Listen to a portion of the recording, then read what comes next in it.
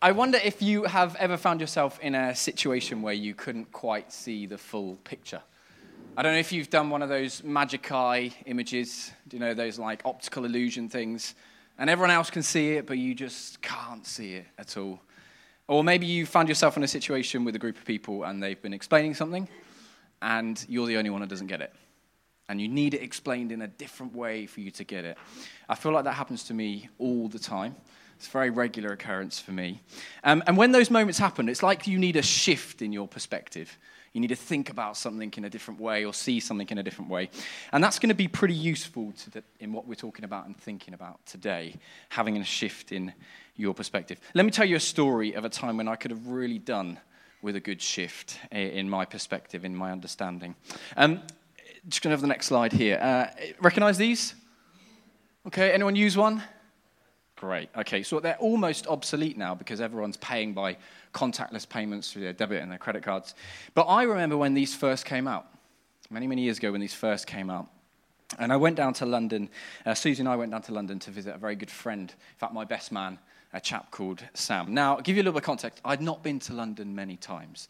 And in terms of using the tube, barely ever had used the tube at all. So I needed a little bit of help on what I do with this thing.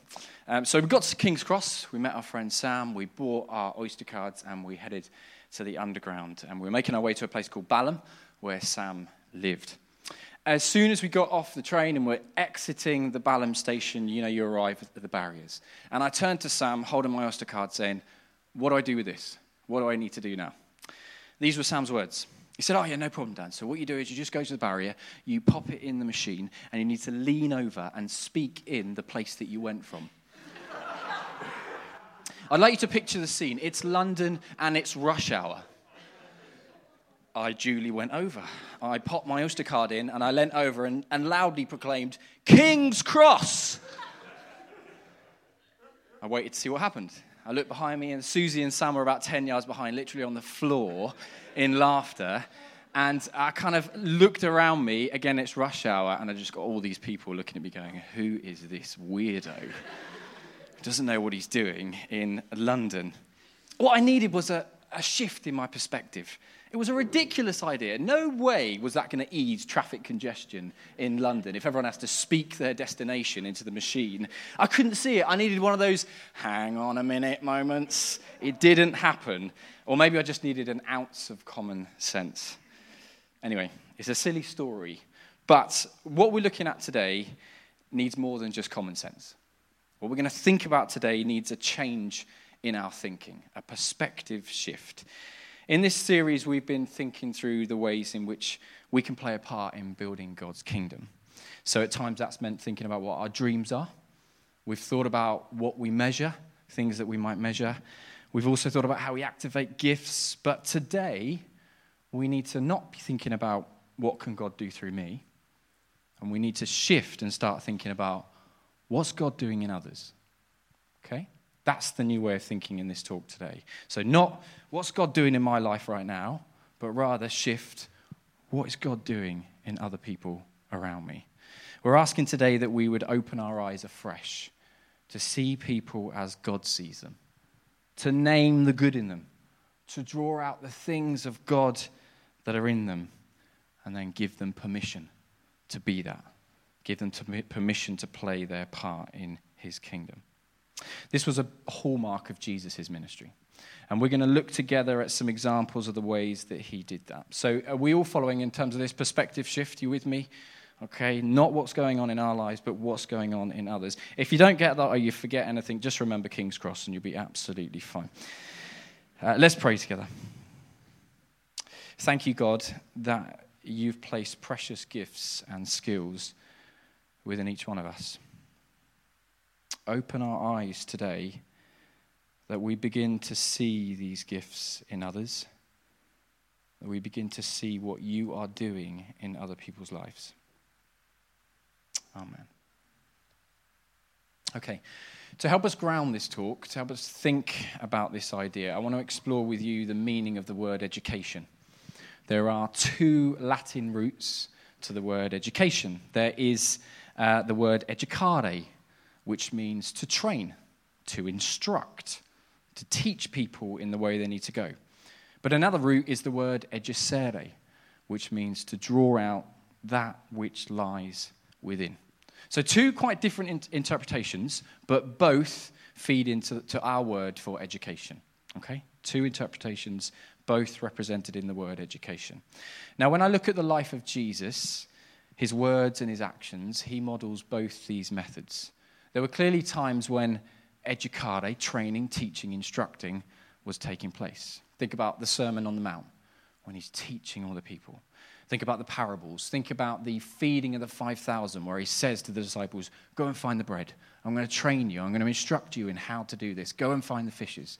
And then he conducts the miracle for them to see how it happens, to train them in this work. But there are also times when educere takes place. So he sees something. Jesus sees something deep within his followers, with the people around him, and he seeks to draw it out. Draw it out. He names it and draws it out. I've spent most of my career in education, working in hundreds of schools throughout the north of England, and I've seen incredible educare taking place, training, instructing, filling young people's minds with knowledge, with understanding. I've not always seen amazing educere taking place, drawing out what's already there, the things of God within somebody. So often it's the area that can get sidelined.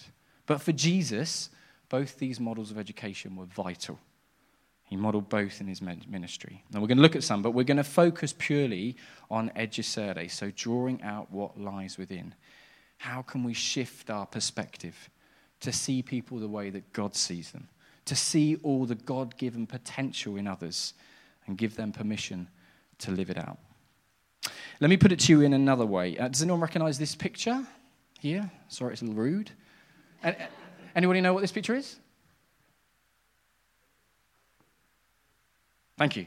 It is the statue of David from David and Goliath, made by the very famous artist Michelangelo.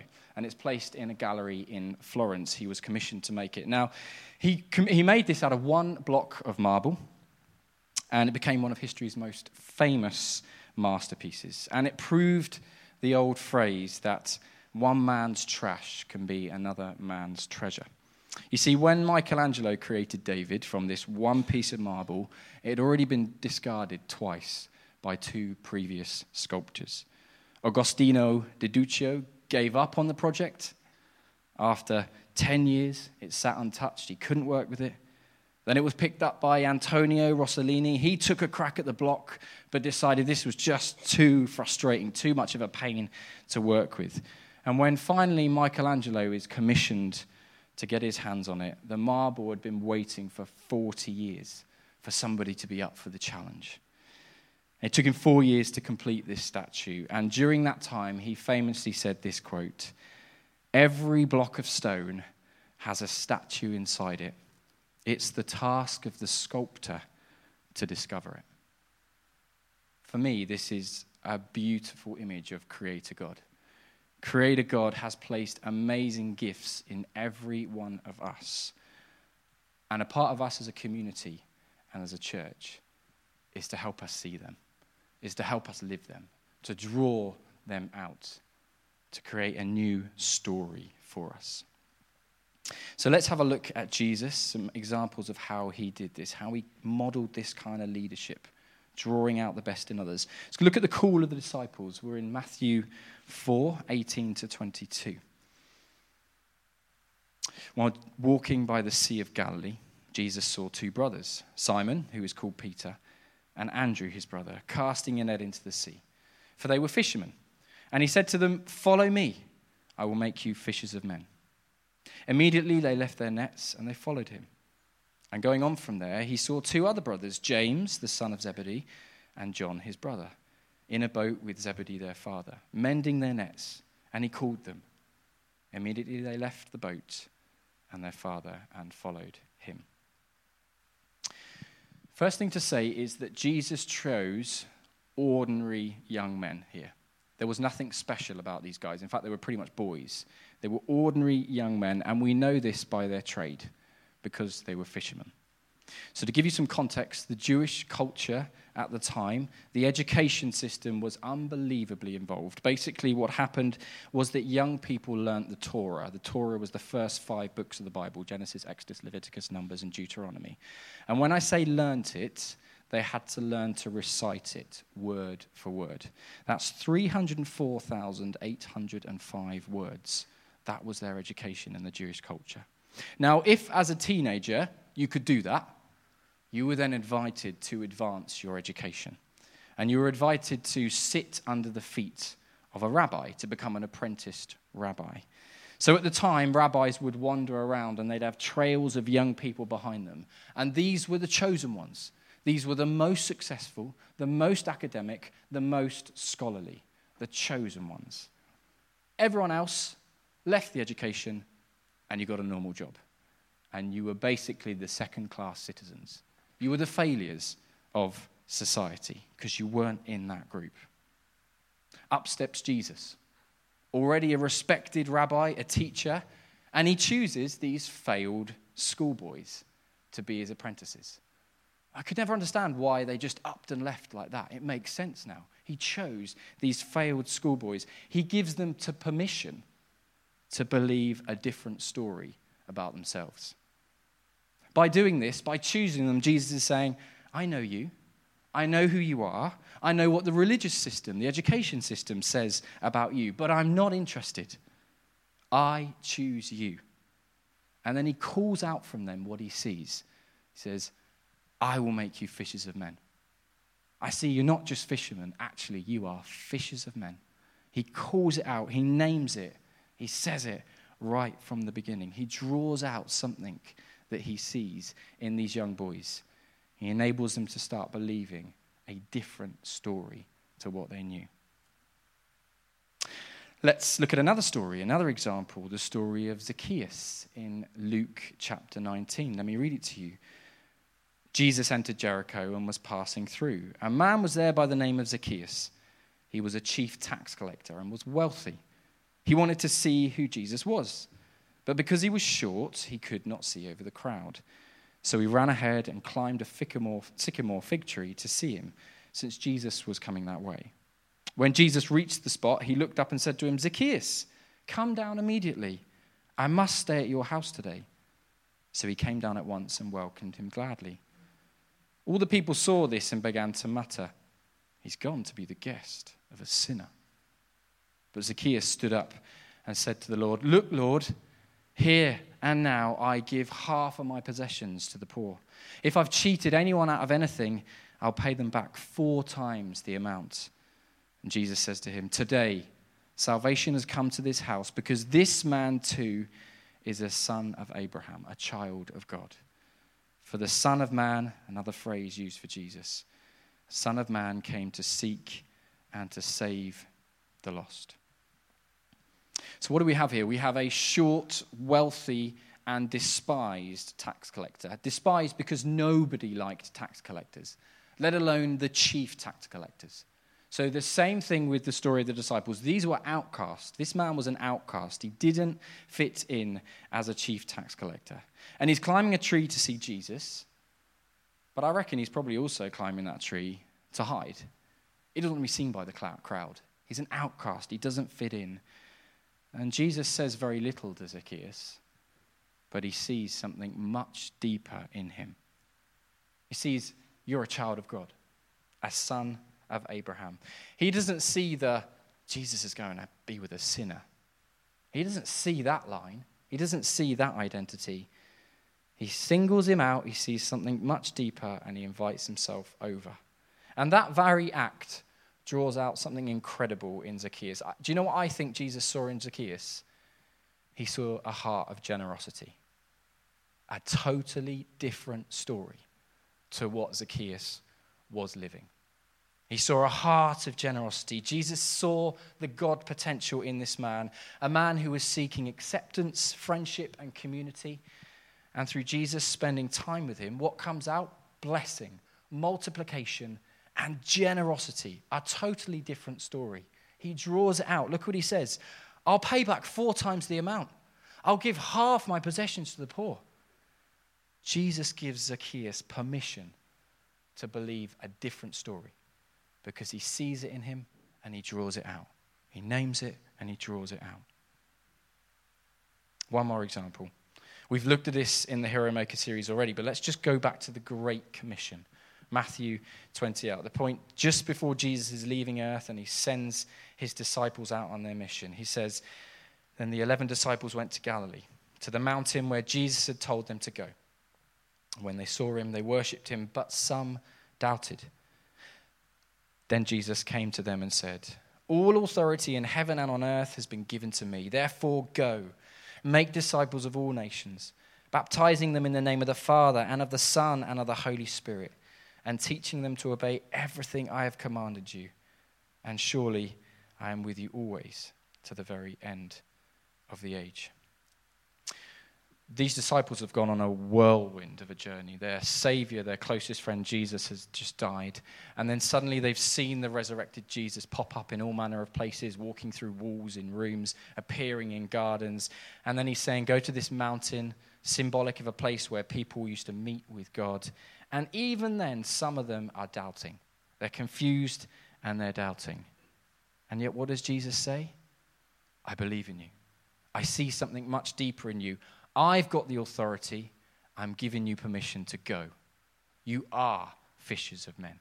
You might think you are these failed schoolboys, but you are fishers of men. I give you the permission. Go.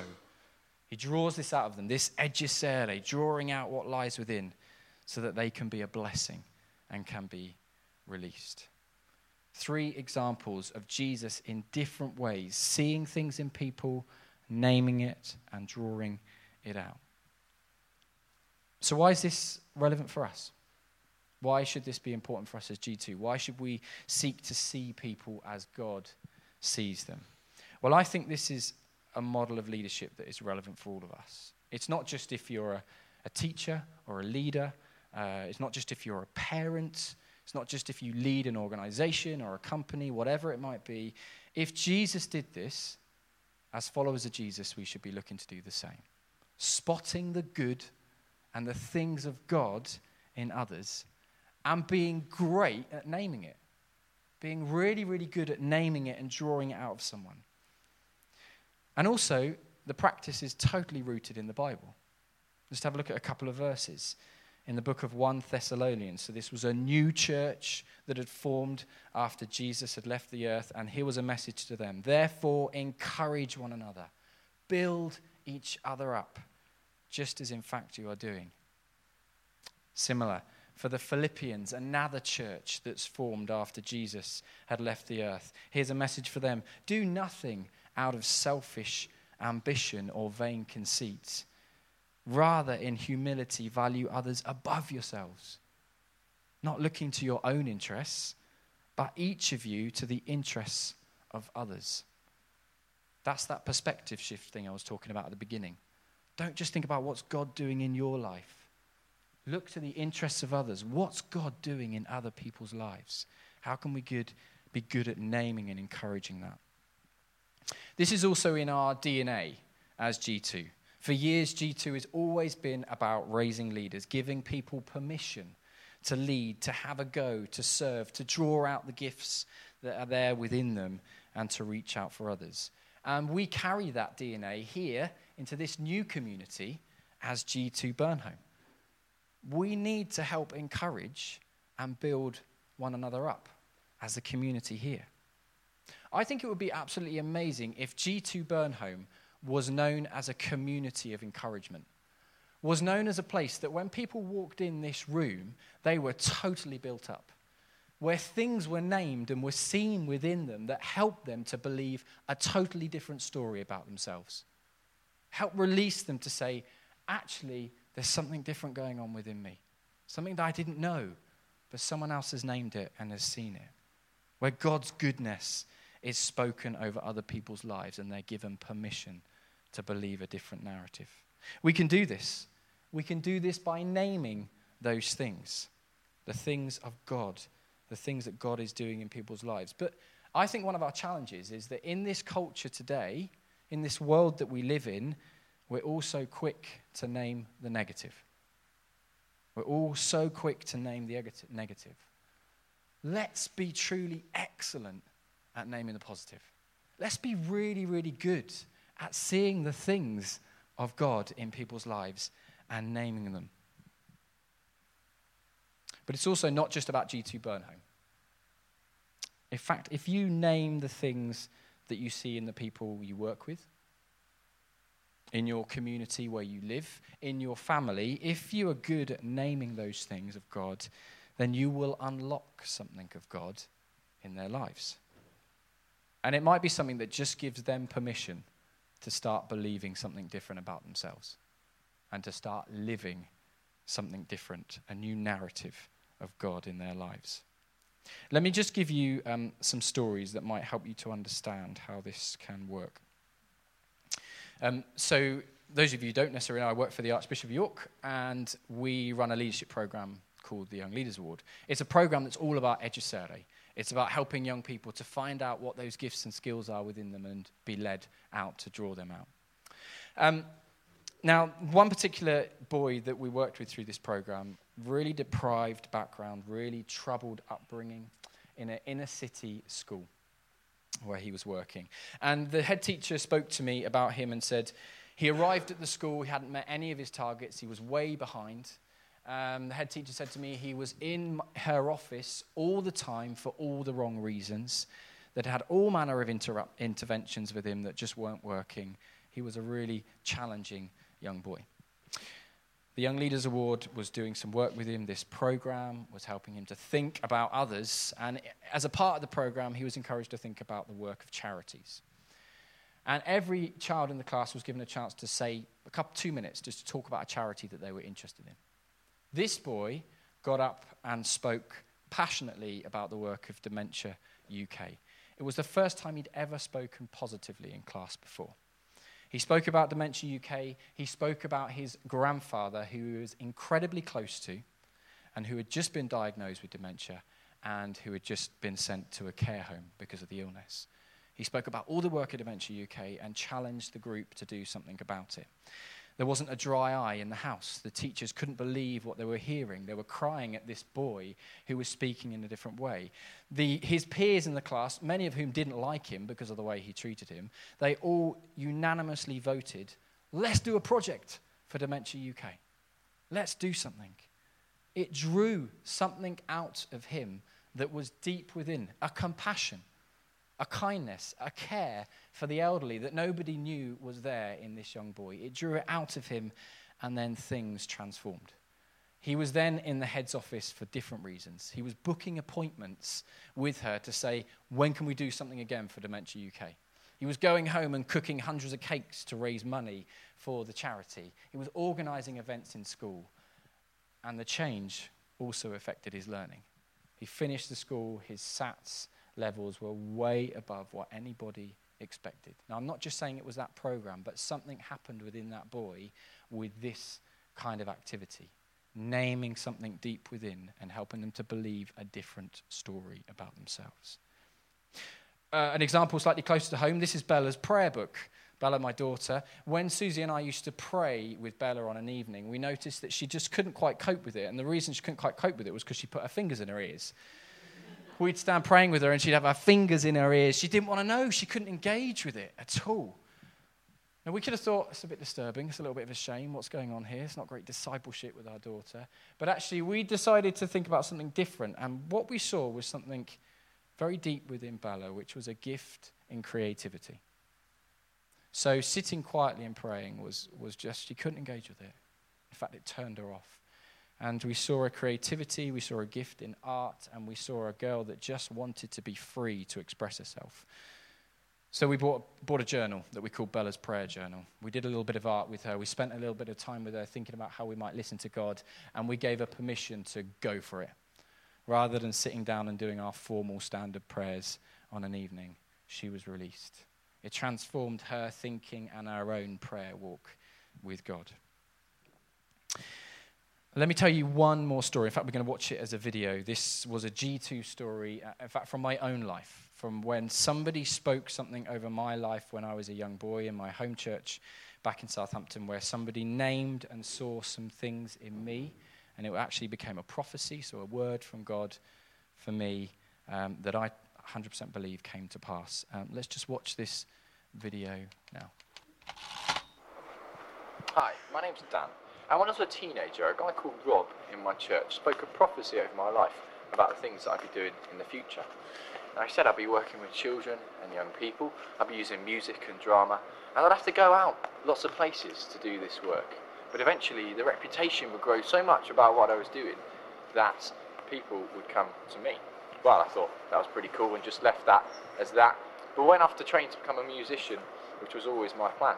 Came to York, did a music degree, did a master's in music, and then decided to take a break before my plan was to become a lecturer in music after that. But in that break, I started working for a charity called Yo-Yo. I found myself working with children and young people, doing music and drama, and I was going out lots of places, out to the schools to work with these kids. And suddenly, the schools started coming to us. The reputation about what we were doing grew so much. And it's amazing that that prophecy has been completely fulfilled. And actually, God really does have great plans for our lives.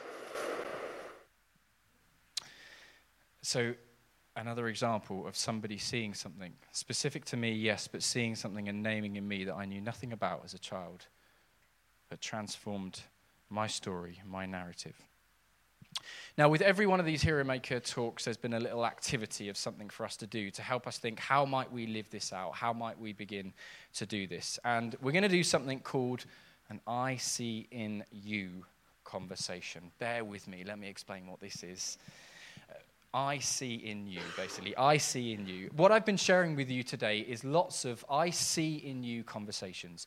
Whether it was Jesus seeing something in his disciples and naming it and calling it out, or in Zacchaeus naming that generosity, or whether it's the story of Bella seeing something about her potential with prayer and naming and calling that out.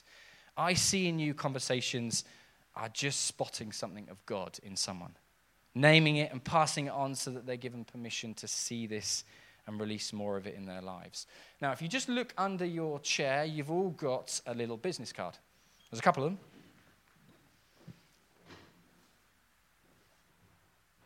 And on one side it says Heromaker, and on the other side it says I see in you. See what we did there? I see in you. And we're going to have an activity where we're going to think about doing this. Now, there's a space for you to write something. There's a space for you to think about somebody, something that you see good or of God in somebody, and for you to name it and write it. Now, it doesn't have to be overly spiritual. It might be that you name that you notice with a colleague, for example, that they always arrive on time. It might be that you notice about somebody that they are reliable. Or it might be someone in your family you notice is considerate, is patient, is kind, and you might want to name that, draw that out of them. It doesn't have to be overly spiritual, but it might be. It might be that God gives you something like that person gave me as a child, something deeply prophetic, that story that had a big impact on my life. And the reason there's a couple of cards, because we want you to take one away, but want us to have a go at practicing and doing this now. How can we be a community that builds up and encourages one another? So in a minute, I'm going to ask you to look around you, see who you know here, and who you might be able to encourage. Who could you have an I see in you conversation with? Name something good. Let's remember that. Something good, something encouraging that you see in somebody. Make sure you take that on board. Something good, something encouraging. What do you see of God? What are the goodness of God do you see in people? Now, this might feel a little bit strange, but it's just G2 in a different language, because G2 exists to draw out the best in others, to encourage and build one another up and give people permission. Give people permission to believe something different about themselves. Let me just model this for you so you see what it might look like. Adam and Sarah, you've no idea what I'm going to say, but can you guys just come up? Because I did this earlier. So let's start with Adam. I was praying for you earlier today. I want to give you this. And basically, I see in you wisdom. I see in you wisdom beyond your years that I believe God's placed in you and that he wants to use within you to build his church. Sarah, been praying for you. I see in you joy. I see in you the joy of the Lord. In fact, I don't think I've known a time when I've seen you where you've not had a smile on your face. And you need to know that when you walk into a room, you bring something of God's joy into that place. Okay? Thanks, guys. Really simple. But it might be even simpler. You might just want to say to somebody, do you know what? I just see generosity in you. And you might just write generosity. You don't need to give any more. Don't need to give any explanation. It might be just say, I've just noticed that you're kind. Let's encourage. Let's build one another up. This is what the church is meant to do. Let's encourage and build one another up. So I want you to just take a moment to pray, just to think about what you might do. I'm going to invite the band to come up, and they're just going to play in the background for a few minutes.